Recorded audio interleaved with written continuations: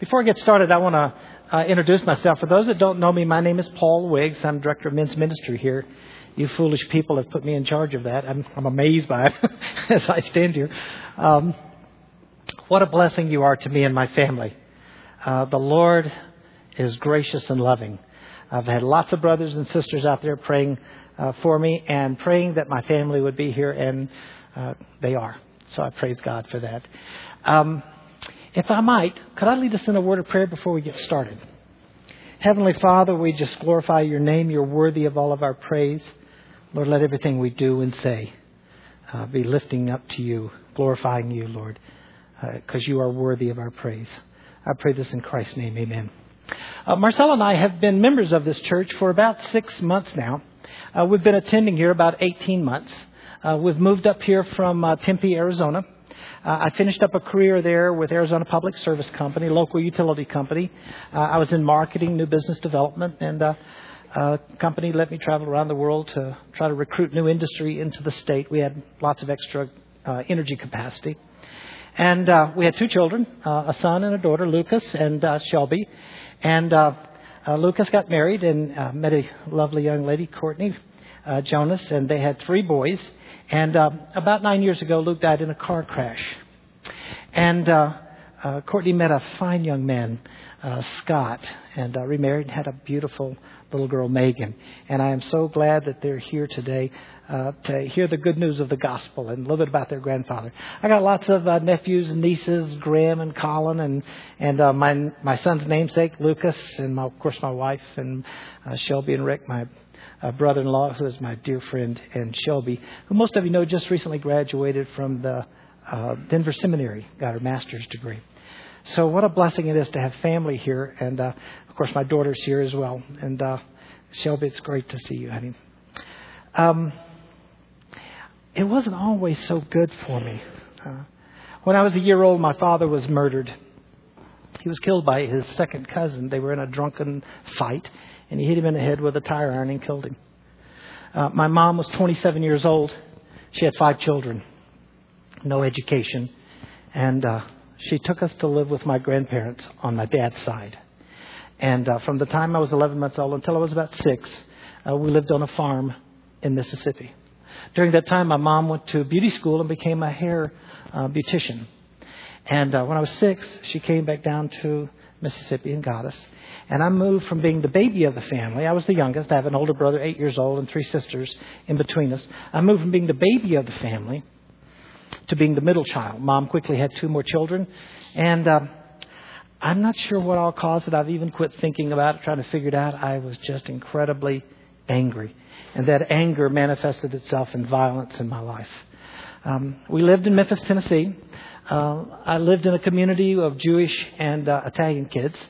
And my best friend was a young man by the name of Jerry Prager. His uncle owned a liquor store, and he was proud to say it was a kosher liquor store. And I was 8, and we decided we were going to go in and get some wine and just get drunk.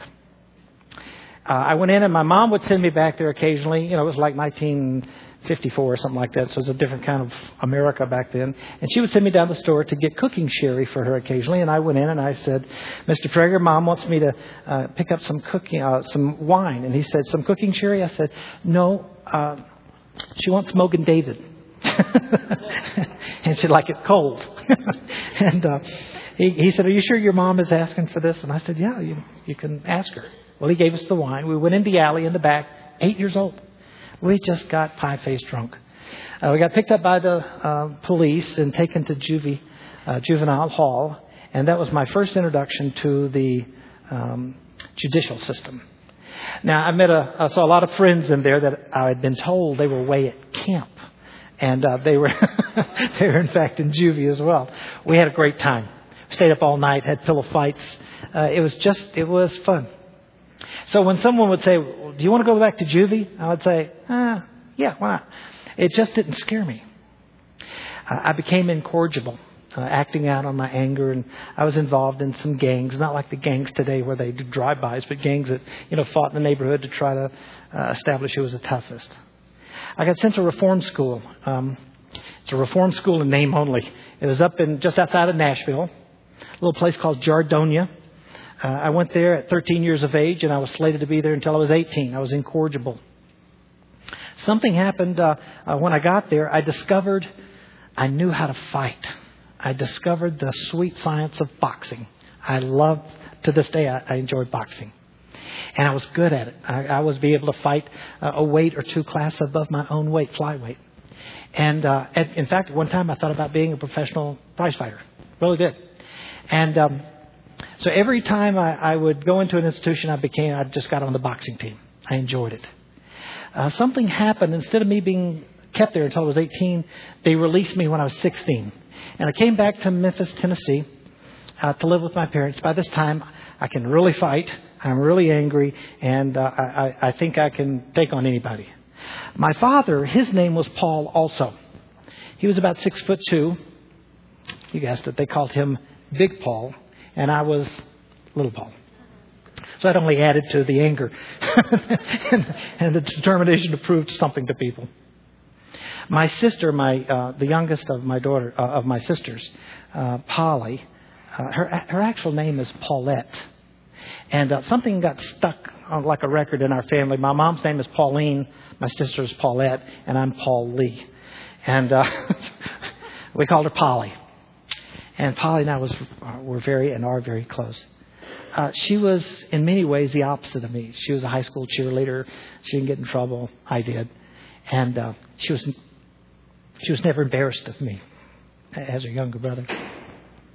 I came home when I was 16. She was about 17. And she had her high school uniform on. And any of you from the South? Lived in the South?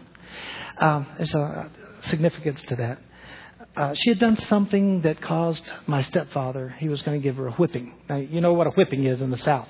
It's either done with a switch, you go out and you get a switch, or it's done with a belt. Well, my stepfather, he pulls out his belt, doubles it up, and grabs Polly by the wrist, and he begins to flail at her. And she began to flop around on the floor as he's whipping her. And she was crying out, "Don't hit my legs." She didn't want to have welts and bruises on her legs, and she was begging not to be hit on the legs. My mom had been ironing that day, and she had left the iron out, and a smoothing iron was sitting on it. And I was full of anger, and I took that iron, and I walked up behind Big Paul, and I hit him right in the head with it. Knocked him down, didn't knock him out, and as he was on his knees looking at me, I told him, "You ever touch my sister again, I'll kill you." Then I hit him in the forehead with this smoothing iron again. And I ran off, and I went to Jerry Prager's. And my sister found me about 3 days later. Said, "You got to come home. You just can't stay at Jerry's." When I came home, my stepfather said, "You can't live here anymore. You got to leave." So I went out to California to live with my brother, who was 8 years older than me. He'd just gotten out of the Marine Corps. And I was incorrigible then, and still was when I got to California. And here I was, a Southern boy, trying to take Spanish with a bunch of people that were just strange to me. And I just began to cut school and ditch school, and I just went down to the beach. My brother said, "This isn't going to cut it. You're going to have to go into the military. They'll straighten you out." So he put me in the Marine Corps Reserves. I went through boot camp. I was 17 years old. Had to have my mom's permission to go in. And boy, that violence and that anger paid off. I fit pretty well in there. I went through all the combat training, advanced combat training. When I got out of the reserves, out of boot camp, out of the reserves, I met a guy by the name of Jack Allison, and he and I drove up to Livermore, California, a little town just outside of San Francisco. And you guys, any of you remember the TV series called Route 66? Anybody remember that? Well, it was 1964. That was popular, and so Jack and I decided we're going to live that life. So his mom gave us his car. Now, if you remember, they went across country in a nice Corvette. Remember that? They meet nice people. We went across country in a 4-door 1956 Dodge. It wasn't quite the same. Well, as we were driving across the country, we found ourselves just outside of Oklahoma City, where the Sioux Indian reservation is at. And there was a small general store on the reservation. There was a nice-looking girl whose dad owned the store. And as we stopped there and he filled up with gas, she asked, "Would I like to come upstairs to her room and listen to some music, play some records?" I said, "Sure." So I went up to the second floor in the back of the general store, and we're playing records, and I heard this commotion outside, and I went to the door and looked down the stairs, and here is this Native American Sioux Indian, just huge man. And this was his girlfriend, and he was drunk. And as he came up the stairs toward me and I walked down by him, he grabbed me by the front of the shirt, threw me down the staircase toward a fireplace. And as I landed there, I came up off the floor with a piece of firewood. And as he approached, I hit him in the face with it. When he went down on the ground, I hit him 8 or 9 more times in the back of the head and the neck. I tried to kill him. I was arrested there, and because it was on an Indian reservation, it's a federal offense. Anything the Indians do at that time on the Indian reservation was a federal offense. So you got sent to federal penitentiaries. And they gave me what they call a Youthful Offender Act. I was only 17, almost 18. And the Youthful Offender Act is 60 days to 6 years. And they sent me out here to Quincy and Kipling. You know where that penitentiary's out there? I was there.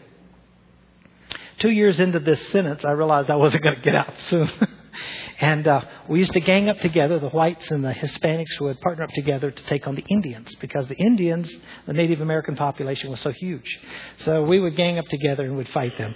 And this one particular time we did, and we thought we had won. We had bragging rights for who was the toughest. They took us and put us in solitary confinement, stripped me naked, and I was in a 5x9 cell. And in the middle of the night, 3 Indian guards came in and beat me senseless. They broke my nose and fractured one of my ribs and kicked out one of my teeth. And I remember telling them before I was unconscious I was going to do them in. I was in the infirmary for about 90 days, and when I got out, any of you lived here in the Denver area before 1965? Anybody? Do you remember that big storm that came in? The Platte River overflowed and the lights went out. I mean, it was a horrible storm. Remember that? That year, that winter, I was at that prison over there. I got out of the infirmary. I'm in the TV room. And the way they made you watch TV, you had to wear white boxer shorts and a white T-shirt. You got your showers all done, and then you could watch a little bit of TV, but you were all dressed in white. And I'm sitting there with a knife that I had made. I worked in the shoe shop. And in the shoe shop, I don't know if you guys know it, but in Brogan boots, there's a plate right here in the shoe that keeps the sole from curling up. That plate there is called a shank. That's where they get that word from. And I ground that shank down into a knife, and I always had that knife with me, and I had it under my leg sitting in the TV room with my little white underwear on, watching TV, and the power went out. 1965. One of those Indian guards was on duty at the time, and he was about 6 rows of chairs in front of me. And I thought, here's my opportunity. So I took my knife, walked through 6 rows of chairs. It was dark, but I could see him. I grabbed him from behind, and I stabbed him 7 or 8 times in the throat and the chest and neck and in the face, tried to kill him. I threw him down, and I quickly ran to my bunk and got in my bunk, pretending I was asleep. When the lights came back on, the guards saw what had happened. They shot off tear gas. They got us all lined up against the wall. And here we all are, nice, neat, dressed in white, except for me. I'm covered with the officer's blood. They took me back to court and gave me an additional 5-year sentence. And then they shipped me out from that federal reform school there at the time to a men's penitentiary in El Reno, Oklahoma. This was for men who were there for bank robbery, crimes involved across state lines, and the average age there was 45 or 50 years old. I was almost 19. When I got there, they said, "We can't put you in the main yard population. You won't last a month. Within a month, they'll make a girl out of you. You'll be somebody's girlfriend." And I said, "I don't think so. You put me out in the main yard population, I'll take care of myself." Now, I was probably 130 pounds soaking wet and looked like a choir boy. The social warden of care and treatment at that particular prison believed that sports rehabilitated people. They believed that, just get some young men involved in sports and that'll straighten them out. So he required everybody to be in some kind of sport. I chose softball. They made me wear those little khaki pants, those short khaki pants and the little, what they call the wife beater T-shirts, the khaki T-shirt. And I went up to the plate. It was my turn to to go to bat. I had a number 36 bat in my hand. There was an African-American guy sitting there as the catcher, an inmate. And as I walked up, he whistled at me. And I thought, well, this guy is not too bright. You know, he's squatted down. I'm standing up. He's got a mitt. I got a bat. This guy can't be too smart. I'm not going to do anything unless he makes some advance toward me. So I stood there at the plate, waiting for something to happen. And when the pitch came across, when he threw the ball back to the pitcher, he reached up with his mitt and he touched me on the butt. I spun around and I hit that man right in the ear with that number 36 bat. I hit him 8 or 9 more times inside the head. Tried to do to him what I did to that Native American. They shot off the gas. They tackled me, took me back to court, gave me another 5 years for assaulting an inmate. I didn't have any more problems at that particular prison. In prison, if you just fight, if you're willing to get in and fight, it's kind of social order. It's almost backwards. If you've killed a police officer, you have incredibly high status. If you're in there for child molestation, you're on the bottom of the social order. So it's an odd kind of system, but it's brutal. But I had developed a pretty good reputation. I had developed people knew that I loved to fight, and so I got left alone. Shortly after, I asked, my parents moved out to California, and I put in for a transfer and asked if I could be transferred out to Lompoc. Lompoc's a federal penitentiary out on the West Coast. So they said yes. They transported me across country in an Oldsmobile station wagon in a jumpsuit, orange jumpsuit, chained at my feet, chained at my waist, and chained at my hands. And so you can imagine this kind of choir boy looking kid, 18, 19 years old, being transported across these federal officers. They were embarrassed for me. So whenever we'd stop at a restaurant to eat or to use the restroom, I'd kind of shuffle in as best I could. And finally, they couldn't take the embarrassment anymore. And they said, son, if we take these chains off of you, will you give us your word that you won't run? I said, sure. Yeah, you got it. So they took the chains off, and they were really nice officers. When we got to Los Angeles, it was dark. And so they couldn't get me onto Lompoc that day. So we stayed at a federal halfway house. And they said, Paul, you kept your word. You didn't try to run. If you give us your word again that you won't run, we won't chain you to the bed. I said, I won't run. And so they didn't chain me to the bed, and I ran off that night. I didn't know how to drive a stick shift. I stole a car. I found a car out with some keys in it. I stole it. And it was like an old Chevrolet, and it was one of those things that you change the gears on the column. And you had to put the clutch in, change the gear, and let the clutch out a little bit at a time, or otherwise it would kind of jump on you and die. Well, I was doing that, jumping down the street. Police pulled me over and said, whose car is this? I said, it's my brother's. What's his name? I made up a name. They looked through the glove compartment, finally found the registration, saw it wasn't correct. I gave them a fake name. They took me and put me in the LA County Jail, which is just a huge, I don't know if any of you, well, I won't ask. Any of you ever been to in the LA County Jail? So you know it's big. It's like 20,000 people in this place. So I made up this name and continued to answer to it. And I just went through the process, and they charged me with joyriding. And they sentenced me to 60 days on a making fire breaks across the mountains in Glendale, California. So I'm up there doing my thing, and the next group of inmates that came up from the LA County, one of them said, hey, is there a Wiggs up here? And I said, I know a Wiggs. Why do you ask? They said, well, he said, they know who you are, and they're coming to get you tomorrow to take you on back to Lompoc. So I ran off that night. It's about 20 miles up in the mountains, and I made my way down to San Fernando Valley where my brother lived. And I can still see the look on his face when I knocked on the door. And I got this pair of blue dungarees on. Even today, guys, when I wear a blue dungaree shirt, I feel like inmate. You get to wearing those clothes long enough. It had LA County Jail written on the breast up here, and LA County Jail written across the back. This was like 1967, and you remember the hippie movement and all the drug culture and the counterculture. And here I was in L.A. dressed like this, and I did not stand out at all. I looked like everybody else out there. Showed up at my brother's, and he said, Paul, you can't stay here. It's only a matter of time before they find you, and they will.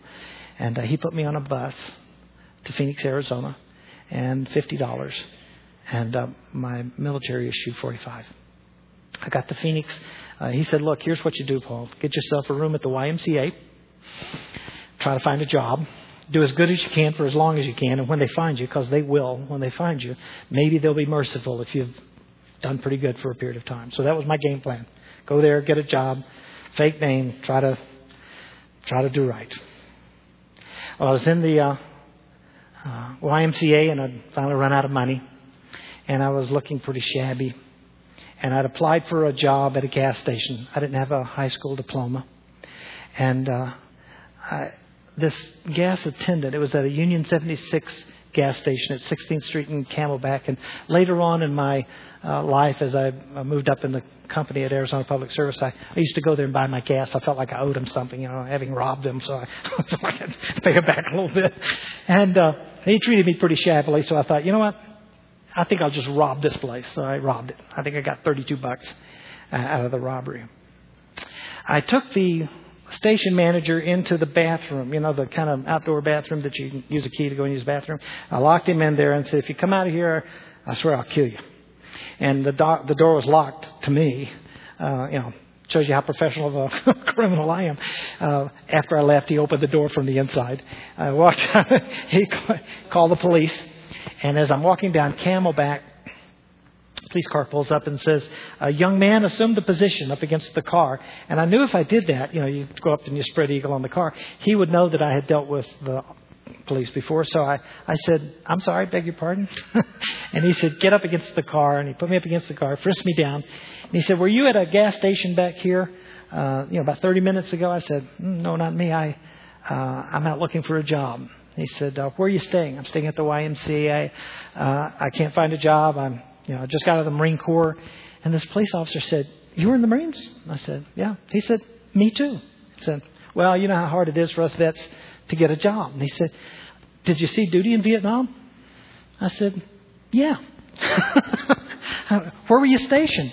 I didn't know a lot about Vietnam. Having never been there, I knew about Hanoi and I knew about Saigon, and that's about all I knew. I said, well, I was stationed just outside Saigon. He said, me too. I said, really? He said, what division of the Marines were you in? I said, I was in the 1st Marine Division. Me too. And I knew he was going to ask me a series of questions, and finally he's going to say, who are you? So I said to him, when were you in Vietnam? He said, I was there in 66. I said, I was there in 65. And he said, well, listen, I'm sure it's not you. Why don't you hop in the car? We'll go back, and then we'll give you a ride back down to the YMCA. I said, I really appreciate that. Any of you guys ever been in the back seat? Anybody here ever been in the back seat of a squad car? Come on, some of you. Come on.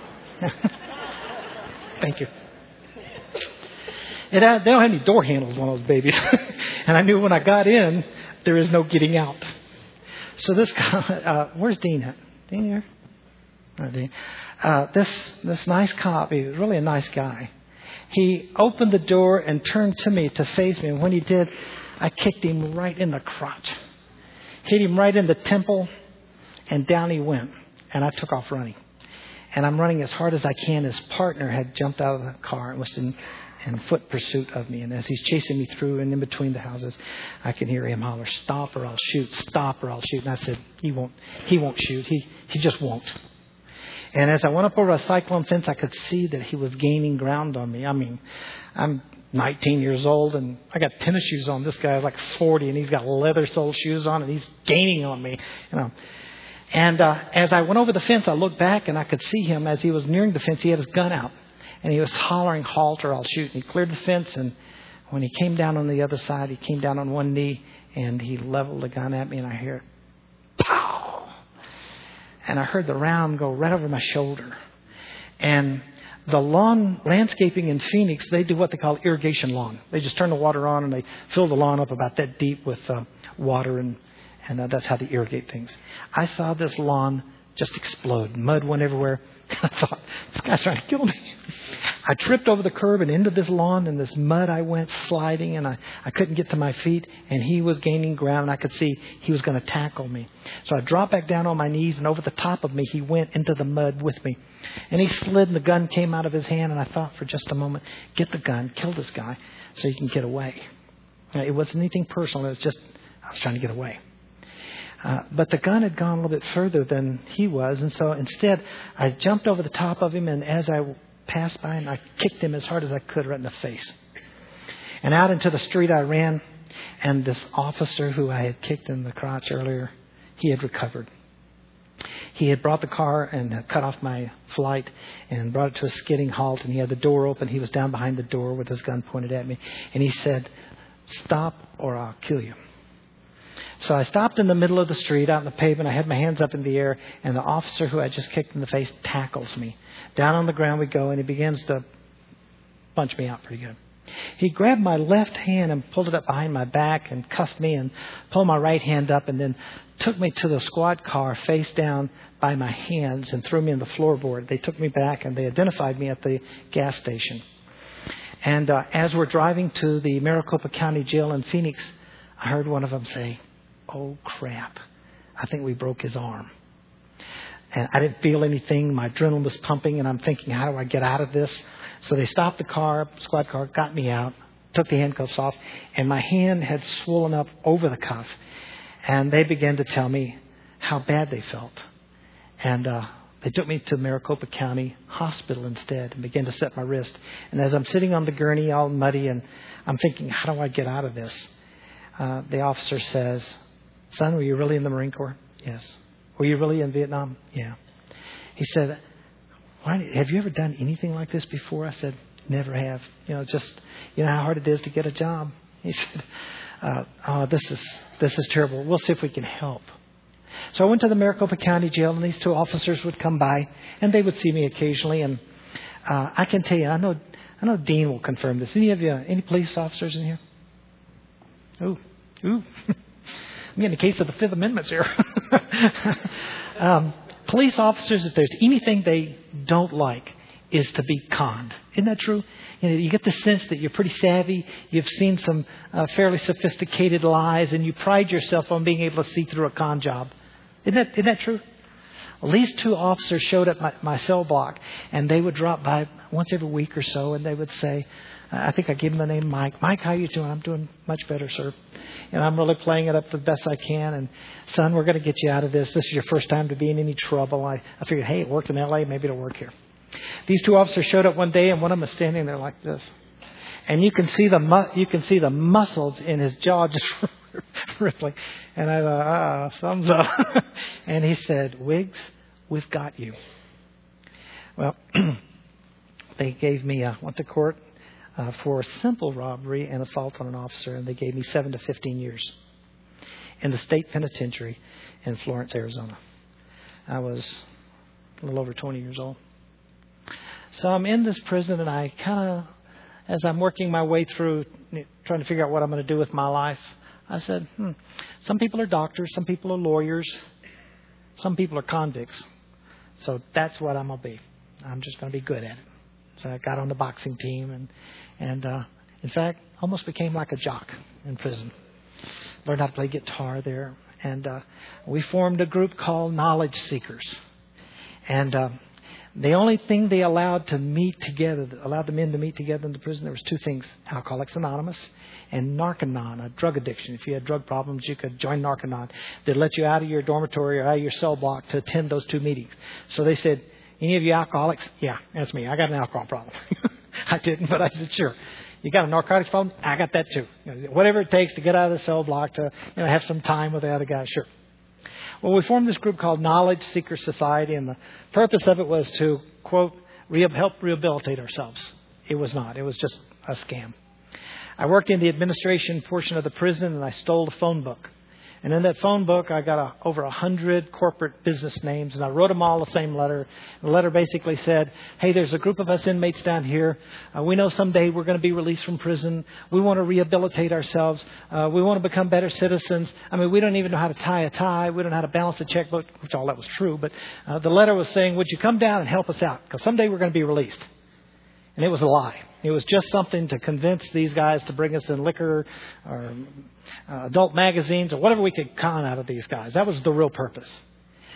About a month later, 10 companies, representatives from 10 companies showed up at the front door of the state prison. One of them was a guy by the name of Gary Taylor. He worked for Arizona Public Service Company. And they kept coming back and they kept saying, "No, you're not going to be allowed into this prison." No, week after week. And the businesses slowly stopped coming except for Gary Taylor. Gary He worked in the personnel department for Arizona Public Service. He's a Mormon, and he was one of those kind of bleeding heart liberals that you hear about. He just wanted to help people. I didn't know the Lord, and when he came in, something happened between me and Gary. Gary, I said, I know this man has done time somewhere. He talks like us. He walks like us. He's got the same humor as us. And he and I just hit it off great. Well, he began to ask us, hey, I'm going to help so-and-so get out of prison and get him a job. Is he conning me or is he a pretty good guy? So we became like a little mini parole board. We would tell him who the good guys were, the ones he ought to take a risk on. And he began to get men jobs and get them out. And he became like folklore in the prison. Gary Taylor, what a guy. Personnel Department for Arizona Public Service. One day he came to me and said, Paul, let me see about getting you out of prison. What do you think? I said, well, if you do, the state of California is just going to get me. And then after that, the federal government will want me for the crimes that I've done there. There's no need to waste your time on me. He went back to Arizona Public Service, got a company lawyer, wrote to Everald J. Younger, who was the prosecuting attorney of Los Angeles County at the time. Everald J. Younger. It's kind of ironic. He's the grandson of Cole Younger, the bank robber. So here's this guy. He writes this letter and said, hey, come get this young man, try him for escape, run his time together. Everald J. Younger said, I'm dropping all the charges for escape from that county road gang. A guy by the name of Val Emery was my boss at the state prison. He wrote the federal government and said, why don't you run the time together? Look, he's got a 15-year sentence. He's got 11 years that he owes the federal government. Why don't you run them together? Federal government wrote back and dropped all the charges against me. The law at the time in Arizona said anybody convicted of a prior felony conviction had to do 1/2 of their maximum sentence. My sentence was 7 to 15 years, which meant I had to do 7.5 years. The Arizona legislature met and changed the criminal code that summer of 1970 and said anybody convicted of a felony is eligible for parole after 1/3 of their minimum sentence, which was 7 years. I mean, I was eligible immediately. I didn't expect to make parole, but I was eligible. My sister, who is a Catholic girl, my oldest sister, Anne, in 1970 accepted Christ as her Savior. That was when the charismatic movement kind of swept through the Catholic Church and the Protestant churches, and my sister became a born-again Christian, even though she was Catholic. She began to pray for me, and she had some other ladies that said, would you pray for my brother? He's in prison somewhere, and I don't know where he's at. That was in the summer of 1970. I went before the parole board, not expecting to make parole in November of 1970. And when I got there, the parole board was made up of 3 individuals, all appointed by the governor of the state of Arizona. And the chairman was named William Riley. William Riley was president and CEO for Arizona Public Service Company. And Gary told me, Paul, when you go in there, look, they know you got this anger problem, so they may try to get you to make you mad. So don't bite. If they insult you, just take it. Don't say anything. Don't go crazy. And certainly don't assault anybody while you're there. So I went to the parole board, and I was expecting, I was kind of braced for some kind of insults that they might hurl at me. And Bill Riley said, son, if we were to release you, do you have a place to stay? And before I could say no, Gary said, yes, he's going to stay with me and my wife and my 2 kids. Oh. He said, do you have a job? And I said, no. Gary said, yes, he's going to go to work for Arizona Public Service, our company, in the mailroom. He'll deliver company mail to the different offices. And he said, well, step outside, Paul. And he's just the most gracious man. And I'm so pleased I got to know Mr. Riley later on. I stepped outside, and a few minutes passed, and they handed me this note that came out. And the note said, release date, January the 4th, 1971. This is like 2 months away. Now, mind you, I am the same stinking sinner I've always been. Same problems. I've just gotten craftier, savvier. I've just got better at what I do.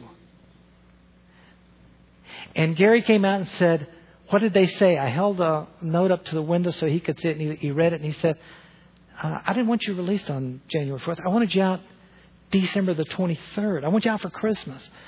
I said, Gary, doesn't matter. Christmas doesn't mean that much to me. And he said, I'll go back in. I'll get this straightened out. I said, don't do that. Leave them alone. They might change their mind. He came back and he had a new date. December the 23rd, 1970. Now, it was only a couple of weeks earlier, but it was important, I guess, for the Lord. I said, Christmas doesn't mean much. It truly is an apple and a comb from the Salvation Army. That's all it is to me. On December the 23rd, he came down and he picked me up. But before he did, there was a little party.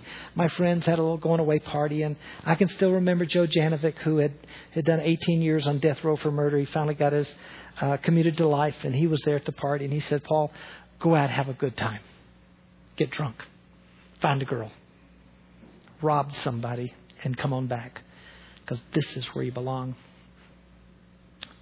This is where your friends are at. So I got out on that day, and I won't ever forget it. December the 23rd, 1970, Gary said, we're going to my office. There's Christmas parties going on. I want you to meet some people at the company, people that have helped out. And I said, all right. So we walk into the building, up a flight of stairs, and we turn the corner. And sitting at this desk is this most beautiful girl I'd ever seen. I said, wow, who's this? He said, this is Marcella. And she helped to write a lot of the letters to get you out. And I said, wow.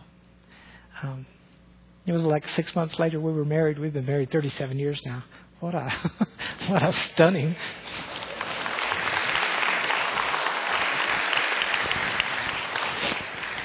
I tell the fellows at the Band of Brothers, if it wasn't for Marcella, I'd probably be sleeping under a bridge somewhere. And one of the guys said, you wouldn't even have a bridge. So into the office I went, and I knew that somebody was going to say something like, hey, how's it going, convict? And I would just go off on them. I really was worried about that. And they took me into Gary's office, and I sit down in there, and Marcella came in and said, would you like some punch? And she said, I'm going home tomorrow. Had I been released later, I probably would have not met her. So she was really gracious, and I didn't feel like I had to lie to her. She knew about me. She knew that I'd been in prison. She knew about the things in my life. So it was really nice being honest and open with someone for the first time. Shortly after that, Marcella came back, and she came over to Gary's house, and we talked, and she asked me out to lunch at the company. So I remember we were in this room. It was like 300. Can you imagine 300 people? A huge corporation. And eating in prison is a serious thing, and you do it fast. So I had my tray, and I said, give me some of that and some of that. And we had a couple of girlfriends at Marcella from her department.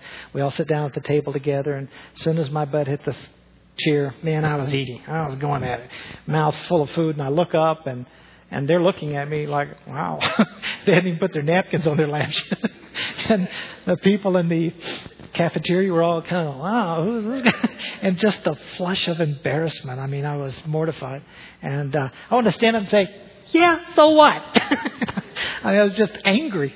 So I just walked out. Marcella followed me, and she befriended me and said, it's okay.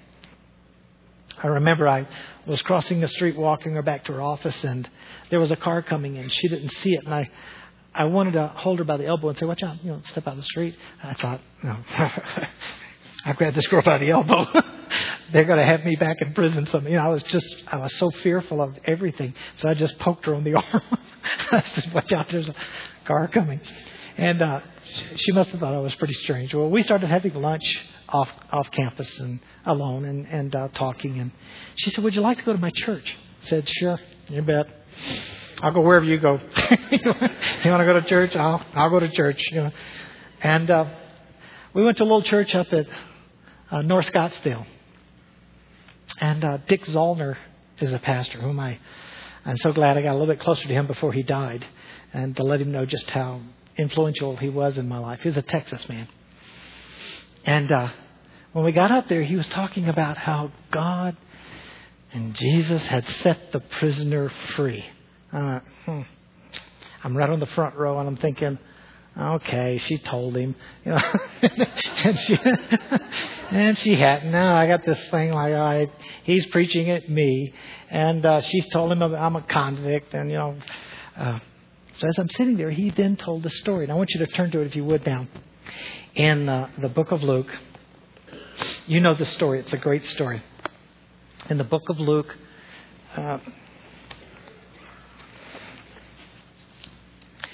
chapter 8, verses 43 through 48. I won't read the whole thing. I'll tell you the story. Now, this Texas pastor, and you know Southerners and Texans, they know how to tell good stories. He told the story great. I'm sitting on the front row, and he began to tell the story about this woman who had bled for 12 years. She stank. She was dirty. And in the Jewish culture, she was dirty in more ways than just the blood. She was... the bed that she lived in was dirty. The things that she touched were dirty. She was ostracized from the community. Nobody wanted to be around her. She probably had to hide her face just to be close by. And here Jesus was. He'd just gotten off the boat, and he was pressed and pressed by people. Thousands of people around him. And she said, if I can just touch the hem of his garment, I'll be made whole. If I can just touch his garment. And that's where her heart was at. And as Jesus was walking in the streets of this tiny town and people were pressed around him, this pastor said, Jesus turned left right in front of her, and she knew she was going to miss him. So she dug her way through the crowd, and at the last moment she leapt, and when she fell to the ground, she caught the hem of his garment. And Jesus stopped and said, who touched me? And his disciples said, Master, everybody's touched you. Lots of people have touched you. He said, no, I felt the power come out of me. Scripture says someone touched me differently. Now, I've learned since then, Jesus knew who touched him. He knew who it was, but he wanted her to say who it was. And this woman, in fear of being ostracized, in fear of being condemned by fellow members of her community, in fear out of being shunned and pushed away, she said, it was me. I touched you. And he said, woman, your faith has made you whole. And then Diggs Allner said, do you feel like that woman? Do you feel dirty? Do you feel sinful? Do you feel unclean like her? My head was going up and down. I'd forgotten all about prisoner and all that stuff. My head was going up and down. He said, would you like to be clean? Would you like to be whole? Would you like that sin taken out of your life? All I could do was think, yes, I want that, Lord. I want to be like this woman. I don't want sin in my life anymore. I'm full of it. He said, let's close our eyes and bow our head. Pray this prayer with me. And guys, I don't know what happened. It was like a veil just dropped. And as I closed my eyes, something said, what are you doing? What are you doing? Yeah. You don't need this. This stuff is for old men. It's for women. It's for children. If you can't do the time, don't do the crime. Suck it up. Quit all this foolishness. And I said, I ain't getting up. I'm not raising my hand. I don't need this. This is not for men. And Diggs Allner, bless his heart, he just kept imploring. I just looked at the floor. I wasn't getting up. I certainly wasn't raising my hand, and I wasn't going forward. I just sit there. The service was over, and we left. We got outside, and I'm an optimist. I'm a born optimist. Look, when you're in a 9x5 cell, butt naked, thinking tomorrow's going to be better, you're an optimist. And I am. But on that day, I couldn't get out of the depression. My grandmother had taken me to this little Baptist church in Rena Lara, Mississippi, every time the doors were open for 5 years. I knew what sin was. I knew that I was going to hell. And here I had the opportunity, and Christ was presented to me, and I said, no. I said, Lord, I have screwed up this life. It's only a matter of time before I go back to prison. Somebody's going to say something to me. I'm going to assault them. I'm going to steal something. I'm going to do something wrong. I'm going back to prison. I know it. And now I have ruined the next life. I'm going to hell. And I said, I'm going to go over to Marcella's and I'm going to talk to her. So I left Gary's house and I began to walk over. There was a few miles over to her house. And as I walked, I found myself praying, talking out loud. And I said, God, this feels like prayer. It's close as I've ever came to it since I was 5. And I thought, you know what? I'm just going to stop and I'm going to pray. So I'm standing alone on 32nd Street, a major intersection there, alone. And I just stopped and I began to talk to God. And something said, kneel down. So I stepped off the sidewalk onto a parking lot.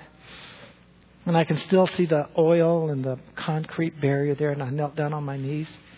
And I said, Lord, I have really messed up my life. And I have denied you. And I know I'm going to hell too. And I can't stay out here with these strange people. I'm gonna hurt somebody. And I don't want to go back to prison either. Would you do something? Would you? Something said, just confess. And I said, Lord, I'm going to confess all my sins, but I want you to bring forward everything I've ever done. I want to confess everything I've done to people I've hurt, parents that I've disappointed, families. And the Lord began to bring up, it was like puke, all the sin that I had done. And I began to confess them one at a time. You ever cried that kind of cry where the snot's running out of your nose and you're just, tears are running down you? It's almost uncontrollable. I was just in a heap as I confessed one sin after another. And then I realized, gee, I'm current. My sin. This is good. I said, Lord, I can't think of anything else I've done. I was on my knees maybe 20 minutes. I stood up. I didn't hear any thunder. I didn't see any lightning. But boy, guys, I'm going to tell you, I had a peace that passed all understanding. And I knew I was different. Turn with me, if you would, to 2 Corinthians. This is a great verse, and I know you all know it, but it has rich meaning for me in my life. 2 Corinthians chapter 5, verse 17. Got it? It says, therefore, if any man is in Christ, which I was, he is a new creature. The old things have passed away, and behold, new things have come. And didn't talk about sin. It didn't talk about remorse. It didn't talk about all those things. It talked about, I'm a new creation. I felt new. I felt like there was a power that flowed into me. As I have told you, I got up dinner, ran to the west away to Marcella's and told her about what had occurred. I'd accepted Christ. That was February the 17th, 1971. I won't forget it. Marcella and I were married May the 1st of that same year. Her parents had to be happy about that. I remember one year, a couple of years, I knew I had to tell her dad, and we sat down on the stoop of his house, and I said, Mr. Burrell, I got to tell you something. He said, what, son? And he and I just hit it off great. He loved me like his own boys. I said, I've had some problems with the police, with the law. He said, son, that's okay. Young men, it's not uncommon. A lot of young men have problems with the law occasionally. So don't worry about it. Not another word. I said, okay. Several years later, we're going down to Jefferson Lake fishing. He was taking me trout fishing. I didn't know how to fish. And he was taking me down there. And as we're driving past Kipling and Quincy here, as we passed by this federal penitentiary, he said, see that place there? I said, yeah. He said, there's some bad men in there. I said, yeah, I know. I was in there. And he said, wow, you did have some problems with the boy, my family that I've married into. They are such a joy, and they love me so deeply. Marcella's mom, she's 85. All of her family has come to know Christ as their Savior, and it's just a blessing to me. In those of you that hear me sing, I don't sing too well. I do love to sing, though. It's a joy to my heart. Turn with me, you would. Psalms 40. You've seen this before, too. And when I read this, it's almost like it's my verse. The Lord wrote it just for me. Psalm 40, verses 1 through 3. I waited patiently for the Lord, and He inclined to me and heard my cry. He brought me up out of the pit of destruction and out of the miry clay. He set my feet upon a rock, making my footsteps firm. And He put a new song in my mouth, and a song of praise to our God. Many will see and fear and will trust in the Lord. Isn't that great? Isn't that great? This woman who I never knew, this story of a pastor who told me about this woman who was dirty and stinky and filthy. I identified with her. This woman had a real impact upon my life. I praise God that He gave Luke this story to include in our Bible. Because I know it's for many of us, but I feel like it's just for me. Do you feel that way, guys? Ladies?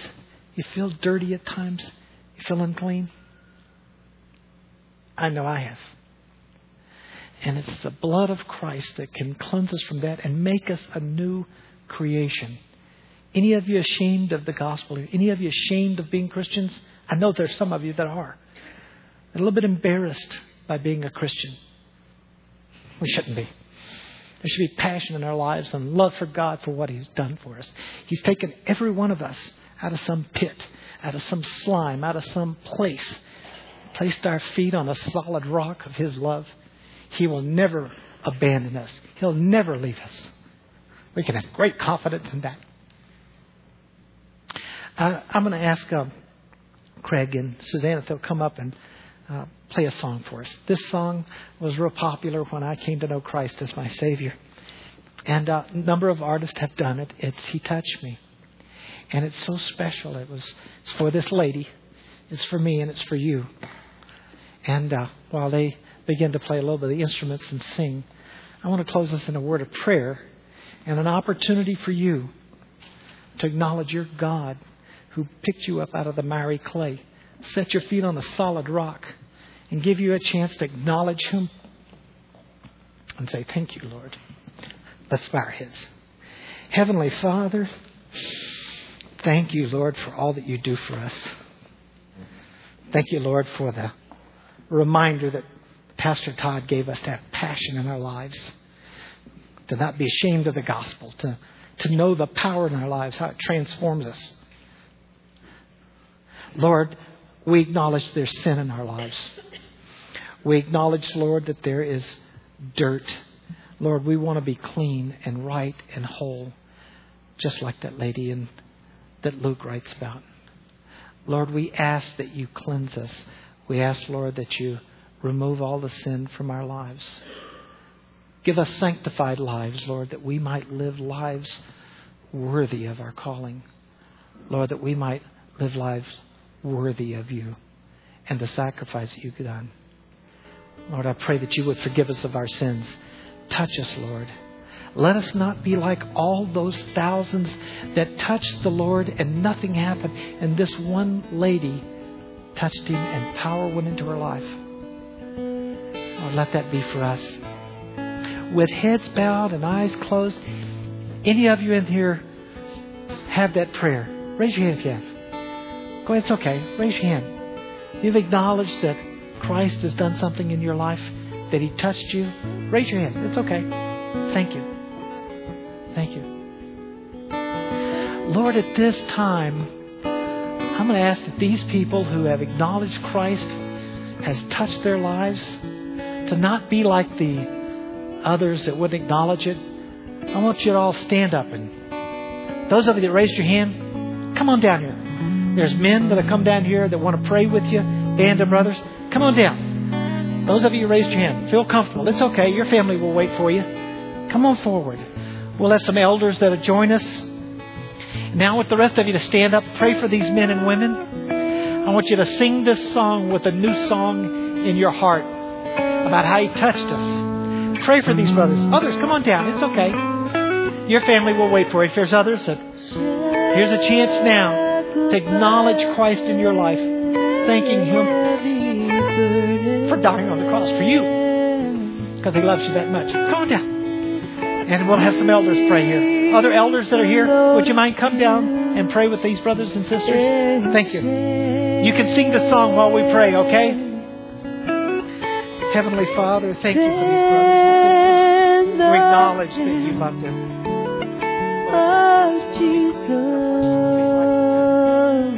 give them confidence. Bless them. Let your Holy Spirit give them power. Lord, I pray that you would lift them up. Lord, let them grow in stature and grace with you. Lord, let them know how deeply you love them. You touch me. Oh, you touch me. Oh, that joy that floods my soul. Something happened. Now I know He touched me and made me whole.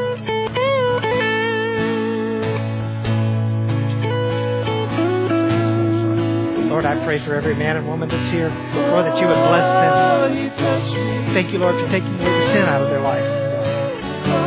All the bad things in their life, Lord. We are new creatures in you, Lord. You've made us new. Lord, let them know that with their hearts. Give them confidence and put a new song in their mouths. Praise God for you. Oh, praise God. Thank you, Lord. Thank you, Jesus. You're dismissed. Something happened, and now I know He touched me and made me whole. He touched me. Whoa, He touched me.